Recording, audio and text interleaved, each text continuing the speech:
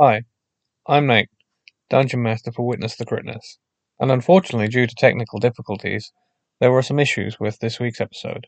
However, to recap what was missed, here's a brief explanation.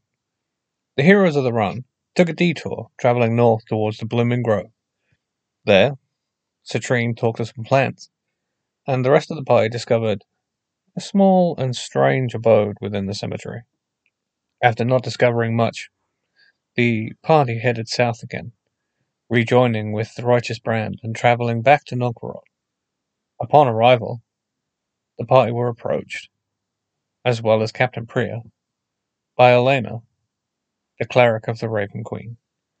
Elena had a problem.